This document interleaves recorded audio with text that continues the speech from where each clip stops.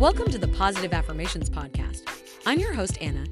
Each week, we discuss the science and psychology behind affirmations and how we can use them to help us improve our mindset. Today's episode is sponsored by Self-Pause, our favorite app for affirmations. Self-Pause lets you write and record your own affirmations, as well as listen to hundreds of affirmation meditations. So make sure you download the Self-Pause app today to get started with affirmations. Affirmations are positive statements that can be used to challenge and overcome negative or unhelpful thoughts. When repeated frequently, affirmations can help to rewire the brain and improve self-esteem, confidence, and overall well-being. The concept of affirmations can be traced back to ancient civilizations, where mantras and incantations were used to promote healing and bring about desired outcomes. In modern times, affirmations have gained popularity as a self-help tool and are often used in combination with other therapeutic techniques such as visualization and meditation.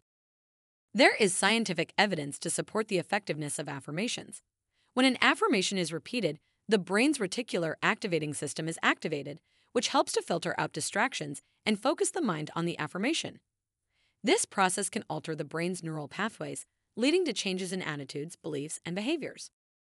Affirmations can be used to address a wide range of issues, including anxiety, stress, low self-esteem, and negative thought patterns. They can also be used to promote positive outcomes such as increased confidence, improved relationships, and career success. To get the most benefit from affirmations, it is important to choose affirmations that are specific, positive, and present tense. For example, instead of saying, "I will be confident," it is more effective to say, "I am confident." It is also helpful to personalize the affirmations to fit your unique situation and goals. One effective technique for using affirmations is to write them down and read them aloud each day, either in the morning or evening. It can also be helpful to display the affirmations in a visible location, such as on a bulletin board or fridge, as a reminder to focus on the positive. In addition to repeating affirmations, it can be helpful to visualize the desired outcome.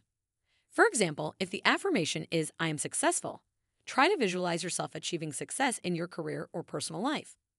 This can help to increase the power of the affirmation and make it more believable.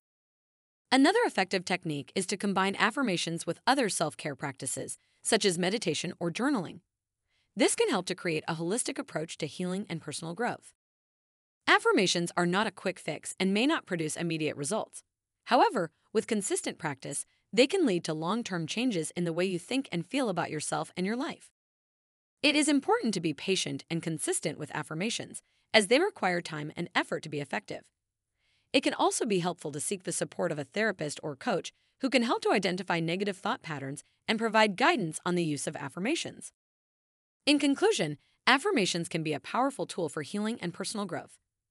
By repeating positive statements and visualizing the desired outcome, you can rewire your brain and overcome negative thoughts and behaviors. With consistent practice and the support of a therapist or coach, affirmations can help you to improve your self-esteem, confidence, and overall well-being.